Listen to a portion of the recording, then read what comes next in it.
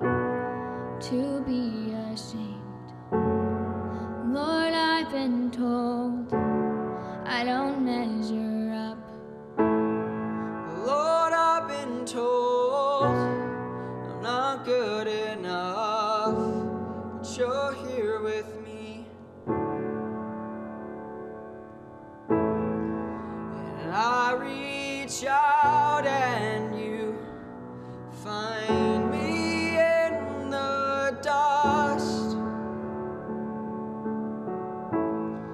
They say no amount of untruths can separate us. I reach out and you find me.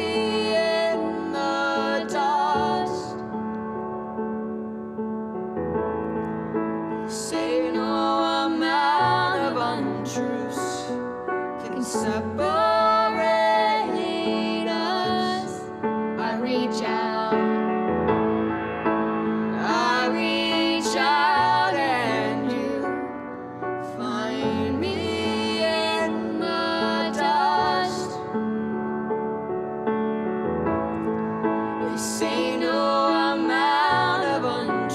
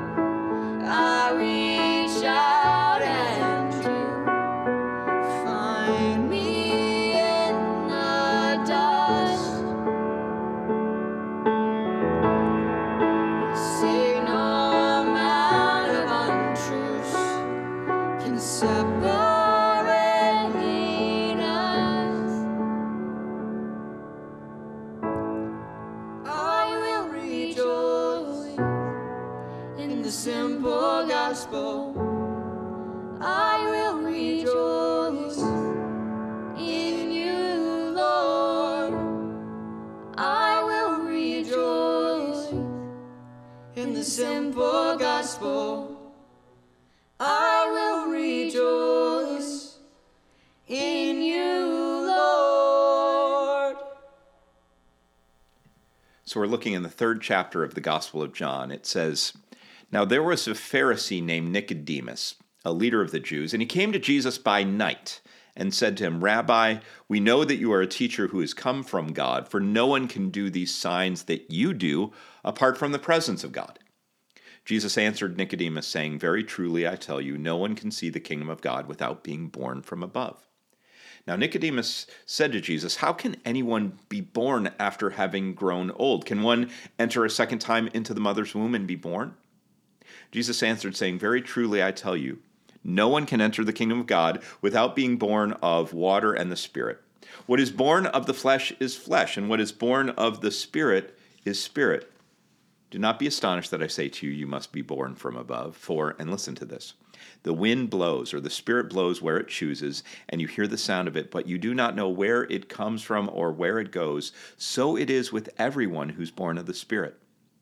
Nicodemus said to Jesus, 'How can these things be?' And Jesus answered him, 'Are you a teacher of Israel, and yet you do not understand these things?' So there's this nighttime encounter between Jesus and Nicodemus. But a little later in the gospel, in the 7th chapter, the Pharisees have sent guards to arrest Jesus and while he was teaching, but they come back empty-handed without Jesus and essentially say, we couldn't arrest him because the crowd is so spellbound.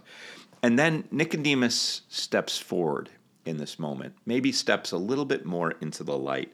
And it says, Nicodemus, who'd gone to Jesus before, and who was one of them, asked, Our law does not judge people without first giving them a hearing to find out what they're doing, does it? And they replied, Surely you're not also from Galilee, are you? Search, and you will see that no prophet is to arise from Galilee. So we get this moment of Nicodemus kind of gently stepping out and advocating for Jesus. But by the end, after Jesus had been crucified and Joseph and Arimathea had taken Jesus' body down, it says, Nicodemus, who had first come to Jesus by night, also came, and this is broad daylight now, bringing a mixture of myrrh and aloes weighing about 100 pounds. And then Nicodemus and Joseph of Arimathea took the body of Jesus, wrapped it with spices and linen cloths, according to the burial custom of the Jews. The word of God for the people of God. Let's take a moment and pray. Lord God, today we're thinking a little bit about your Holy Spirit and how you might speak to us and through us, how your holy wind might propel our lives in important ways. So we just ask that the words of Scripture that we've read together might come alive in us and motivate us and encourage us in the direction you want us to go, Lord. We pray this in Jesus' name. Amen. So as I've said, this is Youth Sunday, and so we're focusing a little bit on the youth mission trip. And I've had the opportunity to drop into the YG mission trip the last few years, and as you may know, there are a couple things that really stand out to me. At the very end of the trip, I'm after 10 days of physical labor and a questionable amount of sleep and daily vespers and writing multiple mission sponsor letters, after 10 days with no cell phones, no social media connection, and a long bus ride home from the airport. What amazes me is our youth and leaders stand in a circle in the meeting house, arm in arm, singing, some with tears streaming down their faces, and they don't want to leave. They don't want to leave. They don't want to break the bonds that have been established. They don't want to. They don't want the experience to end. They don't want to leap back into the anxiously crowded lives they left 10 days earlier. But why? Or perhaps more importantly, how? How does that experience of not wanting to leave the sacred space and relationships that have been created, how does that happen? Well, part of the answer is all the support that goes into a mission trip. It's amazing, just amazing to watch what happens. The moms and ministry team members who decorate Smith Hall and feed the troops for send-off. The advisors and the staff who mentor and minister to our kids every single week of the year. The insanely amazing logistics team that works tirelessly behind the scenes to make every meal and every day and every visit to urgent care happen, and there are quite a few trips to urgent care this year. And then the contractors, my word, the contractors who offer up a week of their lives for kids and for this church to make sure that our youth know how to safely roof and drywall and paint and install flooring. And of course, mission sponsors, which many of you are, who give above and beyond your annual pledge to our church to support kids doing service to the glory of God. Now, one could make the argument that it's all this selfless support that makes this experience possible, but I actually think there's even more to it than that, as evidenced by another group of young people who didn't want to leave the church activity they were part of in Wilmore, Kentucky recently. You know, it's kind of surprising to me how many folks in our church have not heard the news about the revival, the happening, the outpouring of the Holy Spirit that took place at Asbury University during the time our kids were on the mission trip. I'll tell you, when the New York Times reports positively on more than one occasion on a faith happening, you know it's got to be significant. Now, on February 8th, a mandatory chapel service, after that service where a seemingly lackluster sermon had been preached on love, a group of 18 to 19 students stayed behind to continue praying, and they began to sing. A few hours later, other students realized that worship had continued without interruption. Students and faculty began to stream into the chapel as worship continued throughout the night. It was clear to everyone something was happening. Something was happening, and no one wanted to leave. Growing a number of people wanted to join in. Worship continued at Asbury University for 2 weeks straight without interruption, drawing somewhere between 50 and 70,000 visitors from 260 colleges and universities to the little town of Wilmore, Kentucky, population 6,000, 1,700 of those being students.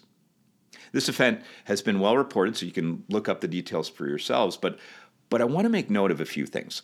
First, took a huge volunteer logistics team, students, faculty, administrators, townsfolk, to provide all the space, food, bathrooms, sleeping accommodations, worship support, security.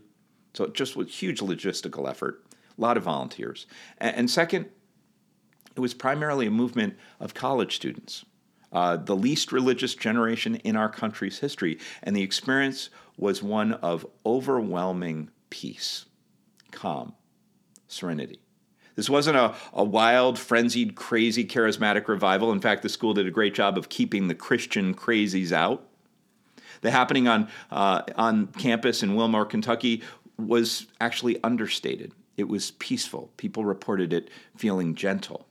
The Holy Spirit of God showed up and interestingly offered those young people what they needed most. There was a post about this event. It said that the students received a tangible sense of peace for a generation with unprecedented anxiety, a restorative sense of belonging for a generation amidst an epidemic of loneliness, and an authentic hope for a generation marked by depression. There was witness after witness after witness of anxiety easing and depression lifting during this worship experience. Now, many of us can witness to the fact that there was an incredible holy peace, love, and togetherness experienced by our youth in San Antonio.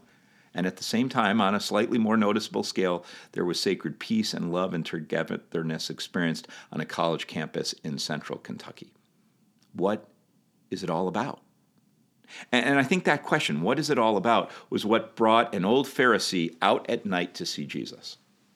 Under the cover of darkness, probably so no one would witness him, Nicodemus sought Jesus out and asked a question in the form of a statement.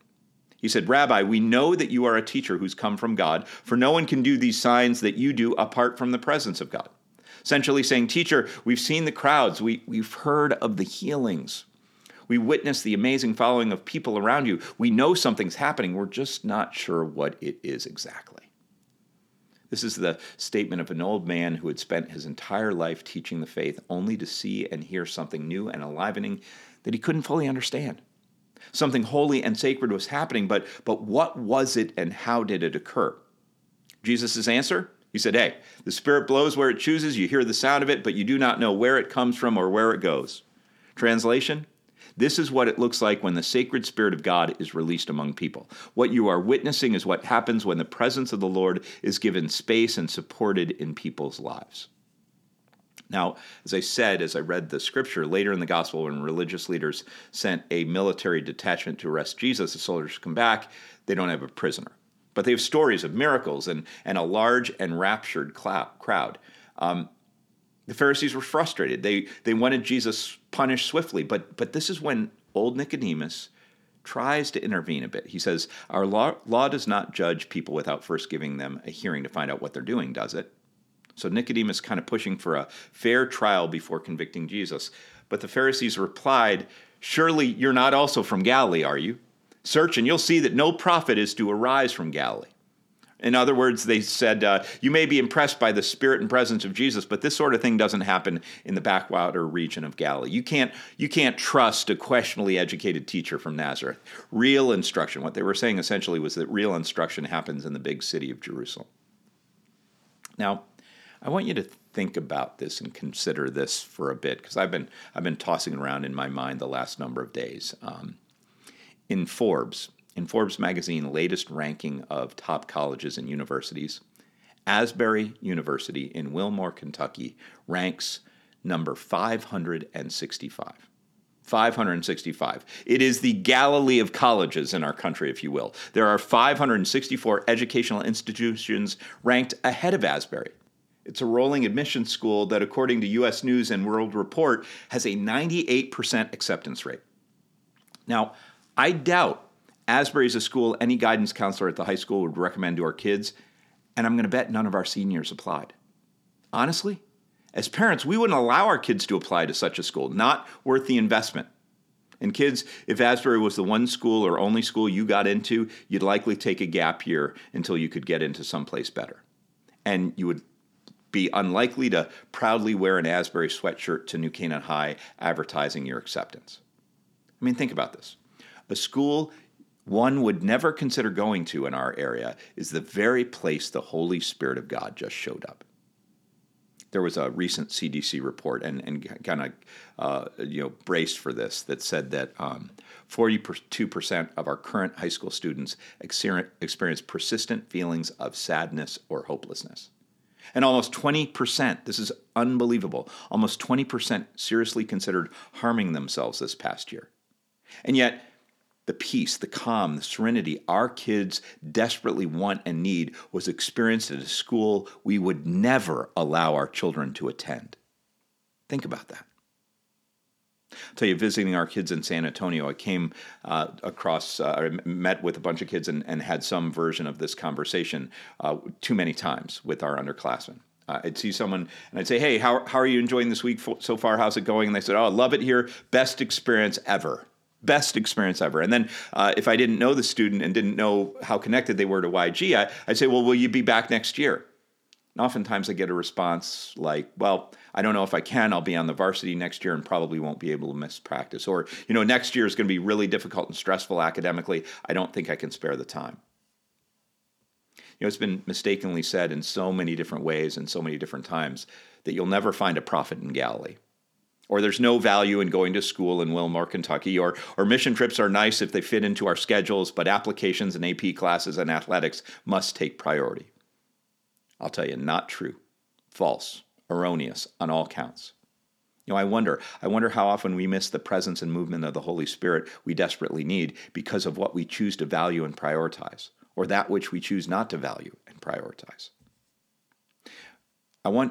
And I'm going to do this morning, I want our YG folks to ask themselves why they so enjoyed this week of work, this week of limited sleep and zero cellular connectivity. I wonder for the contractors, why did they uproot themselves and spend time overseeing kids doing house repair? Our logistics team, why did they toil and toil and toil behind the scenes to make this trip happen? Our advisors and Kelly and Eric, why have they offered so much of themselves to our kids this year?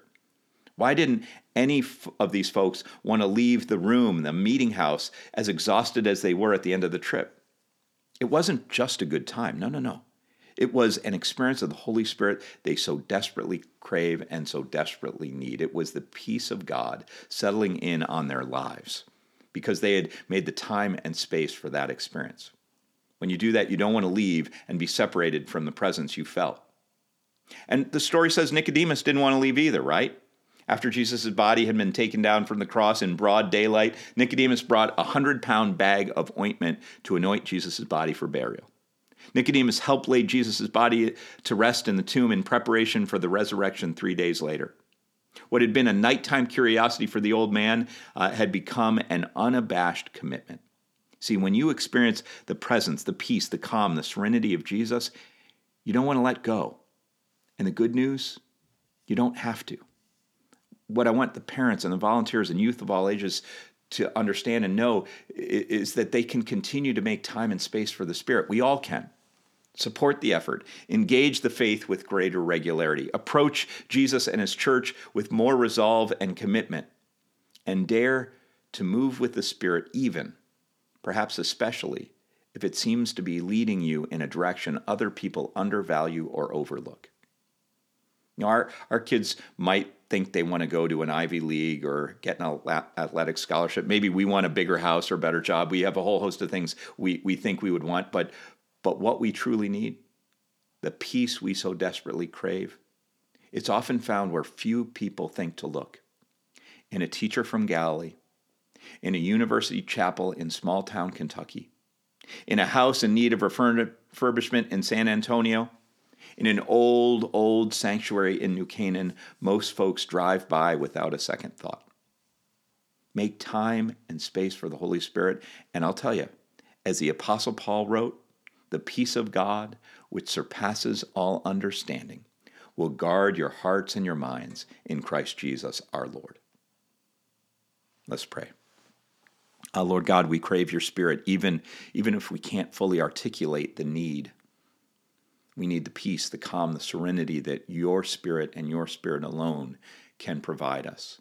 So, Lord God, help us to make space, to make time for those activities that allow you access to our lives.